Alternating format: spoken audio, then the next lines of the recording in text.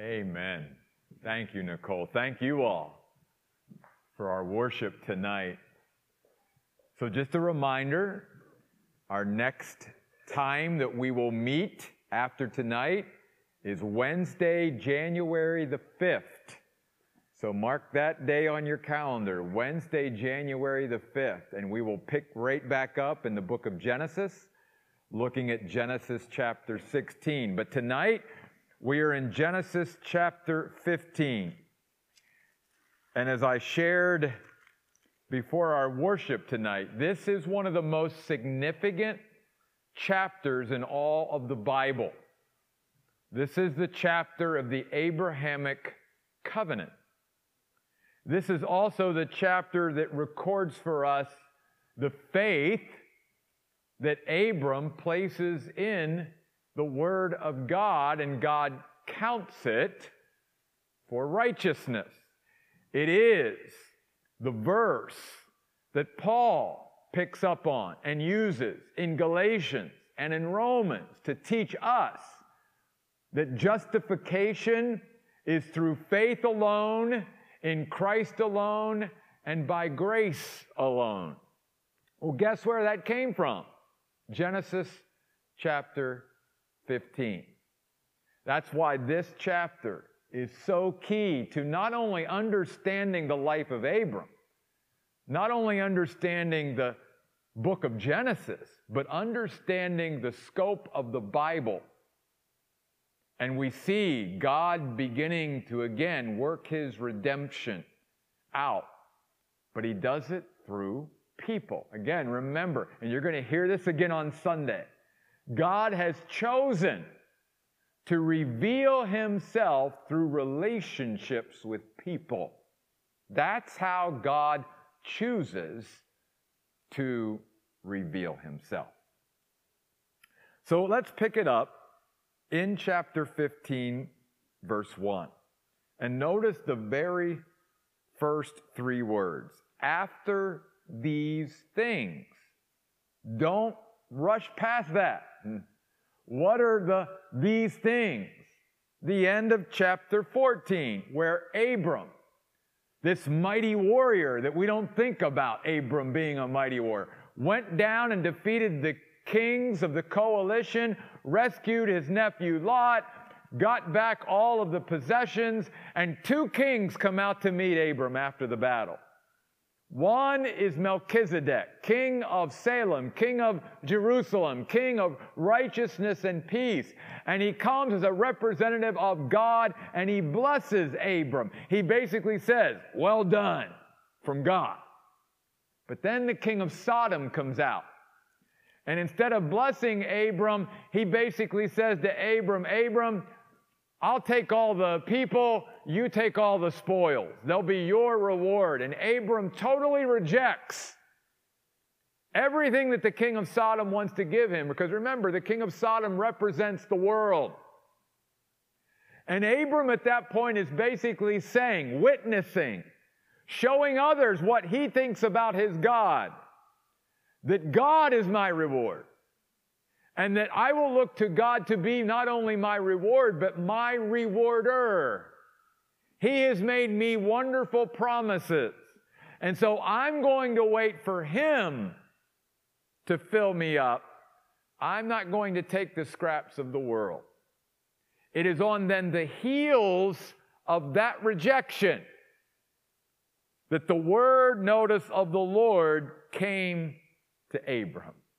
God saw what Abram did and knew, like us, there are times where we make a right decision, but it's not an easy one.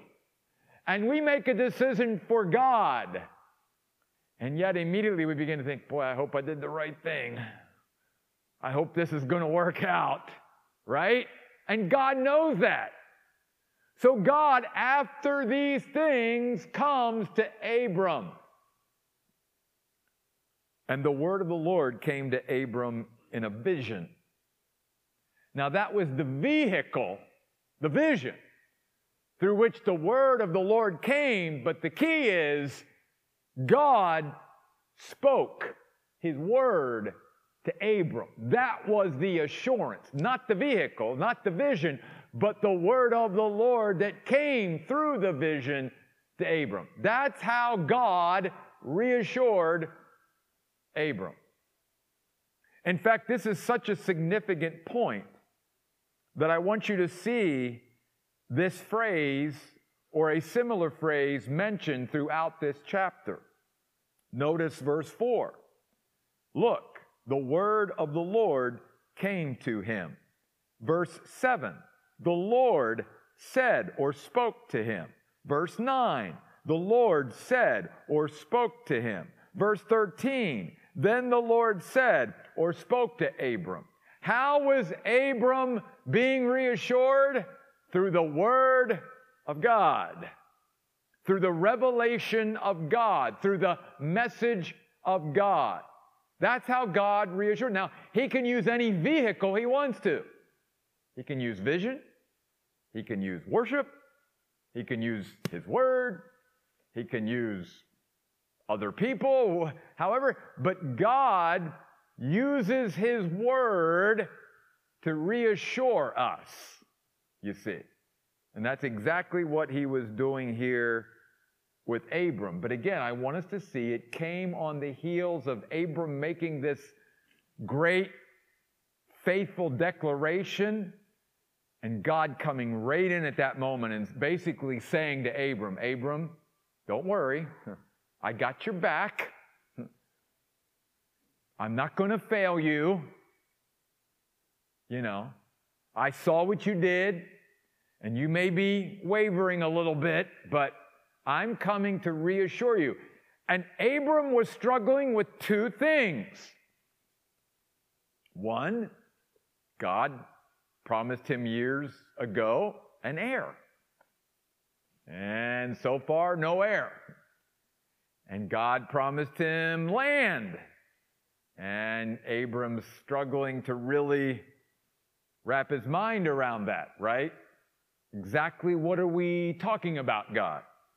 So in the first 6 verses of Genesis 15, God is assuring Abram about an heir.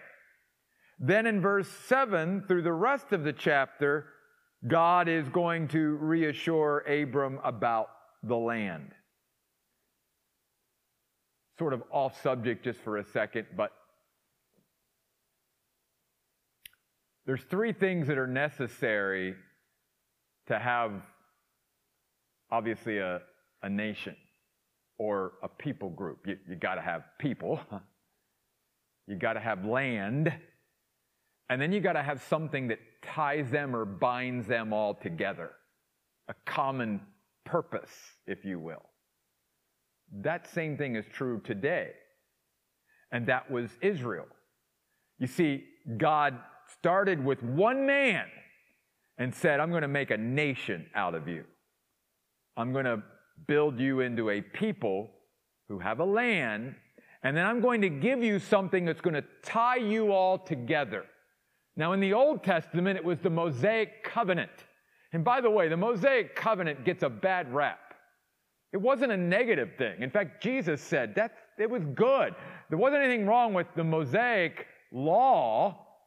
It was the people that was the problem. It was actually good. It helped people. And it was what bound the people of God together. In the New Testament, the church, the people of God, we also have things that are to bind our hearts together so that we come as one. God has, again, worked very similarly throughout history because, again, God reveals himself through relationships. So, let's go back to verse 1. After these things, the word of the Lord came to Abram in a vision. And God says, fear not, Abram. Basically, be in awe of nothing but me. Because when you and I get afraid, we've allowed something to become bigger than God. Whatever it is that we are fearful of, we are standing in awe of that more than we are God. God is to dwarf all things so that we live fearlessly. And so God is reassuring Abram here. I am your shield. I am your defender. God is our shield and defender. And the one who will reward you or compensate you in great abundance for your faith and your faithfulness in me. See, again, he had just rejected the reward of the world, and now God is coming to him saying, I've got you. You don't have an heir yet. You don't have the land yet, but I've got you. Trust me. But then look at verse 2. Again, Abram is seeking assurance about this heir. He's not getting any younger. Neither is his wife. And there's been no heir yet, right? And let me say this to encourage all of us. God understands our humanity. It's great to be godly, but we must never forget that we are also human and we must embrace our humanity. And as humans, even godly humans, we need reassurance. That's okay. Abram was called the friend of God. No one maybe, walked any closer with the Lord, at least at that time, than Abram did. But Abram still needed reassurance. It's okay. And Abram said, O sovereign Lord. First time this phrase or description of God was used. Adonai Jehovah. Lord, I know you're the master. I know you're way above me. And I know that I am submissive and need to be in surrender to you. But will you give me, since I continue to be childless, will you give me? What will you give me? I need something. I need something tangible to hold on to because I still don't have an heir. And then again, in the machinations of human thinking, what does Abram begin to do? Same thing you and I do.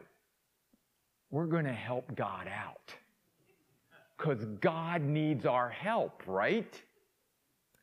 Yes, He's given us these wonderful promises, and He is the sovereign Master and Lord, but somehow He needs my help in order to figure this out. So I'm just going to give Him an offer here.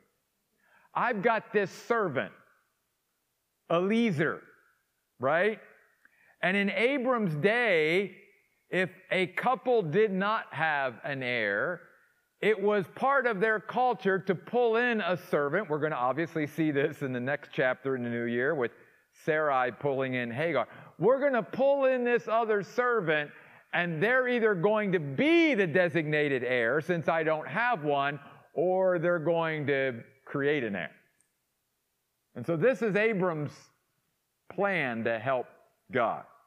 Because notice, Abram says in verse 3, since you've not given me a descendant, then look, one born in my house will be my heir. Right, God? I got this all figured out. Oh, the love and patience of God, right? Again, God reveals who He is through relationships with us, just like He is with Abram. We're seeing who our God is. He's a God of great love and patience and mercy and understanding and compassion and willing to assure us in our humanity. So God just gently comes to Abram and says, but look, the word of the Lord came to him. Pay attention, Abram. This man will not become your heir. Instead, a son who comes from your own body will be your heir. Why? Why is this so important? Because if it would have been done Abram's way, his own works, his own putting in something, then Abram would have had something to get the glory for. God basically tells us as humans, look, I need you to follow me, and I need you to trust me and believe me, and I need you to partner with me, but you've got to let me do it, and do it my way, so that I get the glory for it.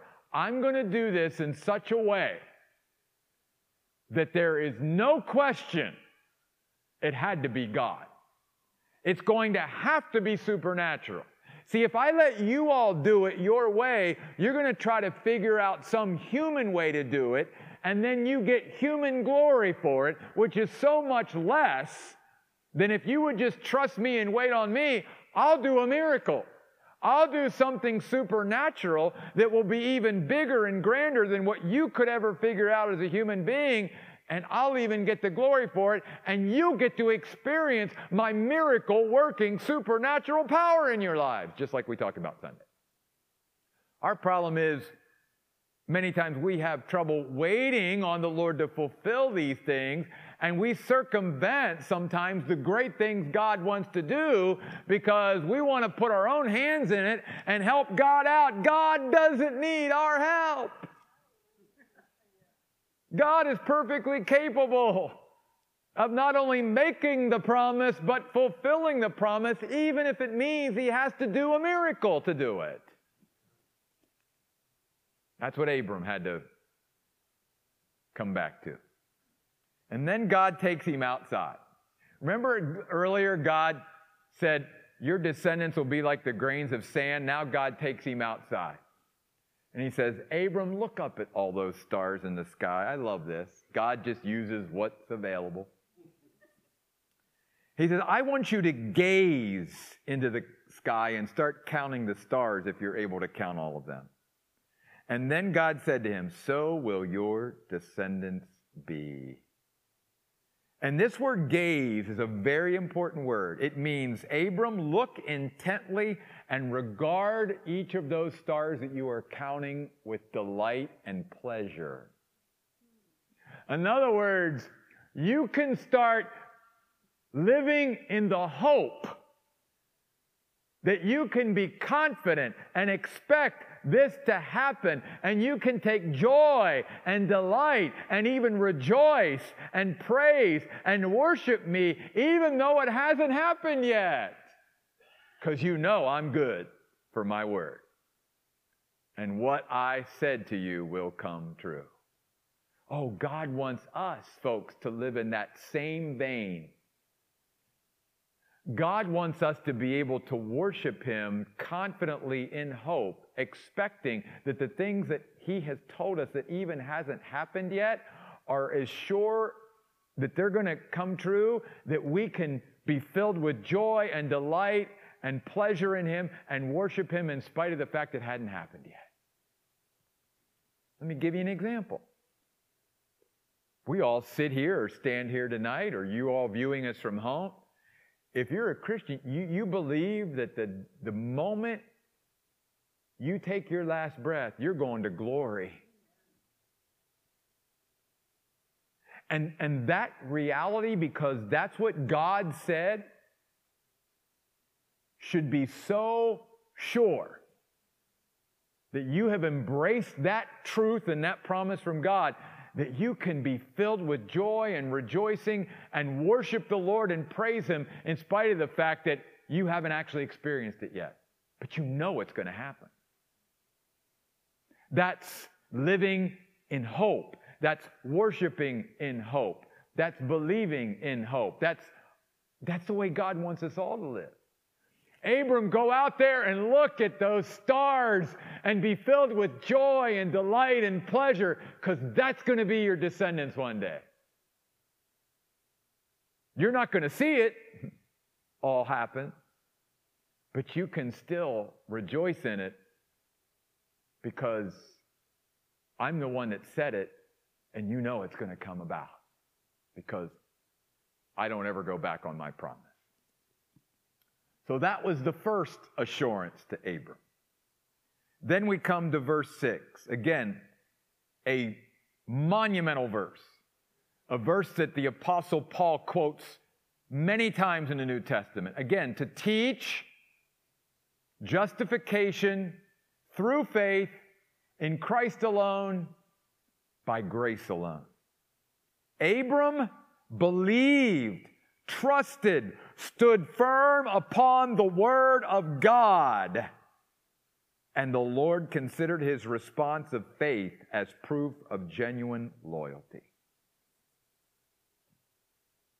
That's it. You see, that's all that God is looking for and requiring from human beings, is just faith. To trust him, to stand firm upon his word. That's all that God requires for us to be in a relationship with him and to have fellowship with him. Without faith, the writer of Hebrews says, it is impossible to please God. But faith, when it is exercised like it was here by Abram, pleases God. Because we show him by our faith that we are trusting him. Okay, God, you said it. I believe it.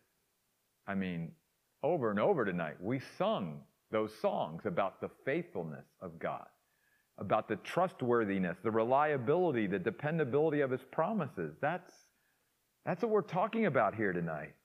That's what Abram did. He stood firm upon the word of God. That's what God wants each of us to do tonight.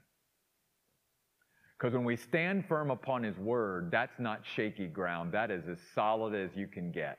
That's what we talked about Sunday. That's those priests in the middle of the Jordan River standing on dry ground. There can be no more safe, secure, stable place than standing upon the word of God. It's what Jesus said. When they hear my words and they listen to what I say and they trust in what I say, they build their lives upon a rock, not shifting sand. I don't know what it is maybe that you're struggling with, what you need assurance about tonight, but God is reaching out to us tonight and saying, stand firm upon my word. Maybe it hasn't happened yet. Maybe I haven't answered the prayer yet. Maybe I haven't moved quite yet. Maybe I haven't completed all my action yet, but stand firm upon my word. Then verse 7. Abram now is seeking assurance of the land, not just the air. So again, the word of the Lord comes to him, and the Lord says to him, I am the Lord who brought you out from Ur of the Chaldeans to give you this land to possess. Again, God brought him out to bring him in. God never brings us out of something and doesn't complete it or finish it. He always brings us in. It's exactly what Paul said to the Philippians. For I am confident of this very thing, that he who began a good work in you will continue to complete it until the day of Jesus Christ. God always finishes what he starts. And so he's saying to Abram, I'm not going to bring you out, tell you that I'm going to give you and your descendants this land, and then not follow through with it. You can trust me to complete whatever I start, and you and I can do the same. But Abram again said in verse 8, he needs this assurance. Oh, sovereign Lord, Adonai Jehovah, by what can I know that I am to possess it? Again, I need something, God, to hold on to. I need something from you. Give me something. Okay? You gave me the stars. Okay. I'm good with that. Can you give me something, some kind of expression, something tangible that you and I can partner with here that can encourage me in my faith to trust you now for the land? So the Lord again said to him, notice it is the Lord who initiates it all and actually does it all. He says, take for me a heifer, a goat, a ram, each 3 years old, along with a dove and a young pigeon. Why all the animals? I think because of the solemnity of what was going to happen here. So Abram took all these for him and then cut them in two and placed each half opposite the other. But he did not cut the birds in half. And when the birds of prey came down on the carcasses, Abram drove them away. I think this is a beautiful picture that portrays the opposition and challenges that await Abram in the fulfillment of this promise that God is going to give of the land. In fact, you and I sit here today or stand here today, and this promise has not ever been totally fulfilled yet. It will be fulfilled in the millennial kingdom because Israel has yet, throughout their history, yet to possess all the land that God promised them under Abram. Remember that. That's important even in our understanding of prophecy, you see. God here is going to, what they call in Abram's day, cut a covenant. It was a ceremony that would be done by two parties, where they would cut these animals and the parties would walk between them as basically a pledge that they would be good for what they have pledged to one another. Now, what you will note later on here is that Abram does not walk in between these animals. This is not a bilateral covenant. This is a unilateral covenant. And we're going to talk a little bit more about that. So when the sun went down, Abram fell sound asleep, verse 12, and great terror overwhelmed him. Why? Because of what the Lord showed him. The Lord again comes to him and says to him, "Know for certain that your descendants will be strangers in a foreign country. They will be enslaved and oppressed for 400 years. But I will execute judgment on the nation that they will serve. Afterward, they will come out with many possessions." Can you imagine Moses writing this in the generation he wrote this, and the Israelites seeing this and going, "You're right, God. You did exactly what you told Abram you were going to do." But the more important thing I want to say to us tonight about this is this. And this is important. The promises that God makes to His people aren't always warm and fuzzy. Get me? God says, "Look, I'm going to give you this land, and your descendants are going to occupy this land, but part of it is going to be they're going to rebel against me, and because of their rebellion, they're going to end up in Egypt for 400 years.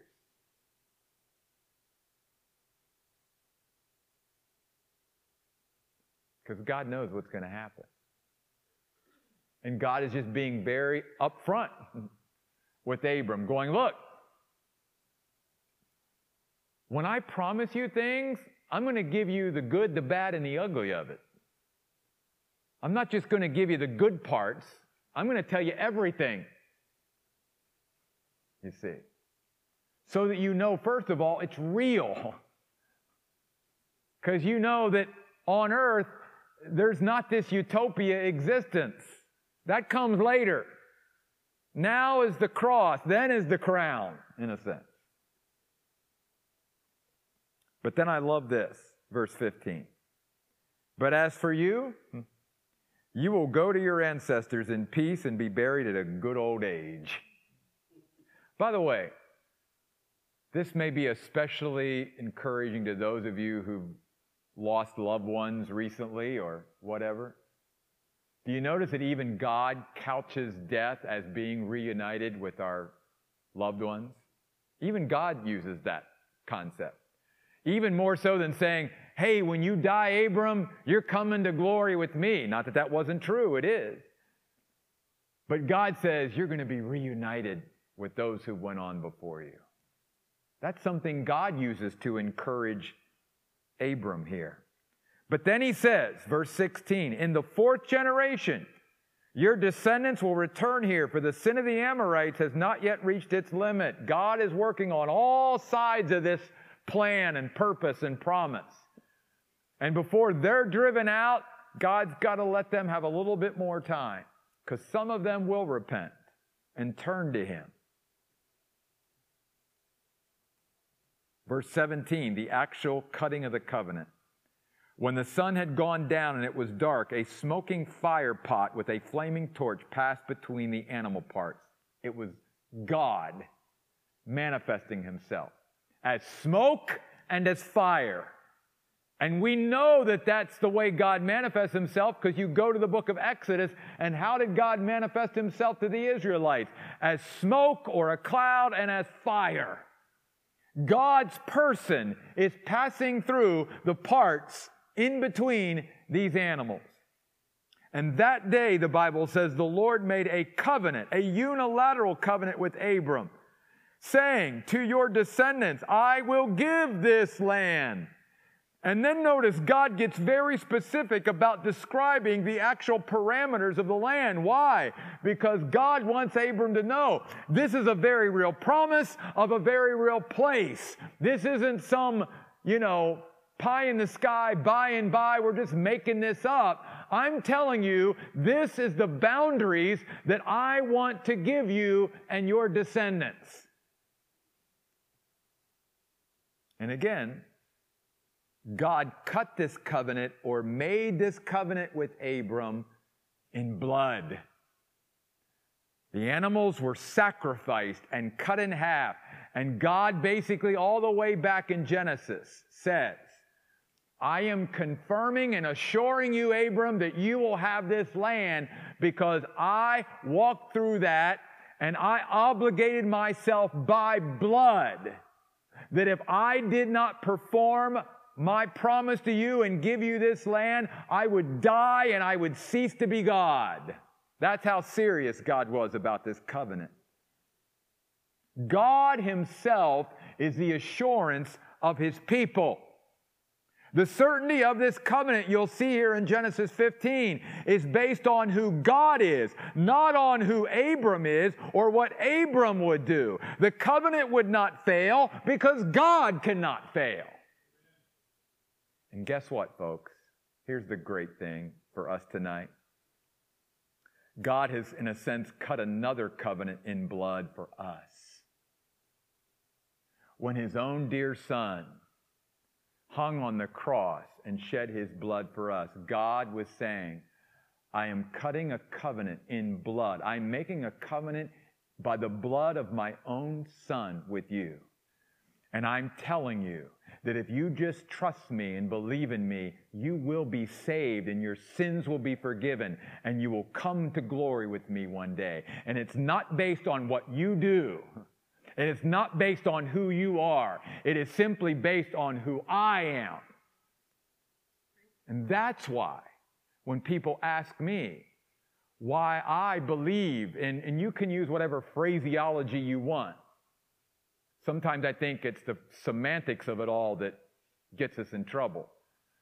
Why do I believe in eternal security? Why do I believe once saved, always saved? For the very same reason that the covenant with Abram was based solely on God himself and not on what Abram did and not on who Abram was. It was based only on God.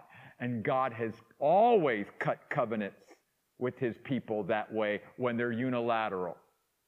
And that's the same thing in salvation. I can't do anything to earn my salvation, therefore I can't do anything to undo it. The only thing God asks of me is the same thing he asked of Abram. Believe in me. And I will count that as righteousness.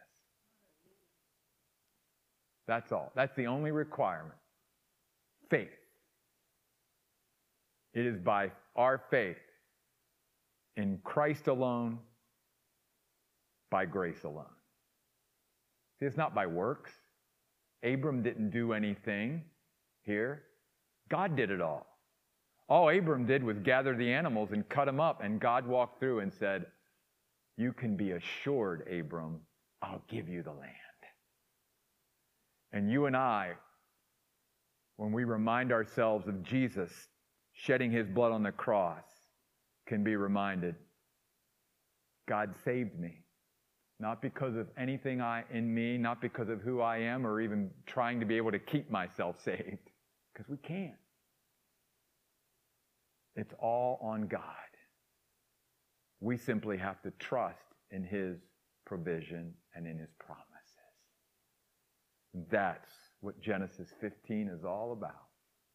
The faithfulness of our God and the trustworthiness of His promises. I don't know, again, tonight, what area of life you need reassurance in right now. But God wants to, like He did with Abram, come and give you His word and reassure you that He will do what He said He will do. Let's pray. God, we thank You tonight that You are such a loving, patient God that doesn't get upset with us when we need reassurance. You understand our humanity. You understand our frailty. You understand our brokenness, God. You understand we need things to hold on to and things that are tangible and things that we can look at. And yet, God, You're always just bringing us back to Your word. You're working with us, trying to encourage our faith and strengthen our faith so that You can get us to a place where all we have to do is hear You say it and we believe it and it's settled. So God, I pray tonight that just like Abram trusted You when You told him to go out there and look at the sky with all the stars, and that's how great his descendants would be, that God, we will stand firm upon Your word in our life.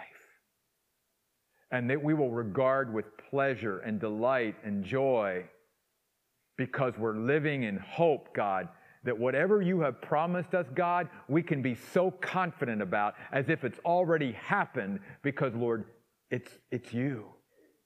You're our assurance.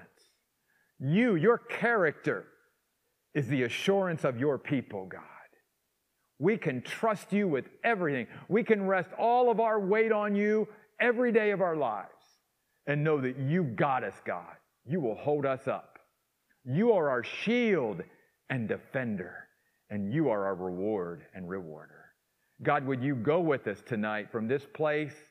Give us a good couple weeks off around the holidays with our family and friends, and bring us back on January the 5th that we might resume this great study in the book of Genesis once again. We pray in Jesus' name, amen. Thank you for being here. God bless. We'll see you in 3 weeks.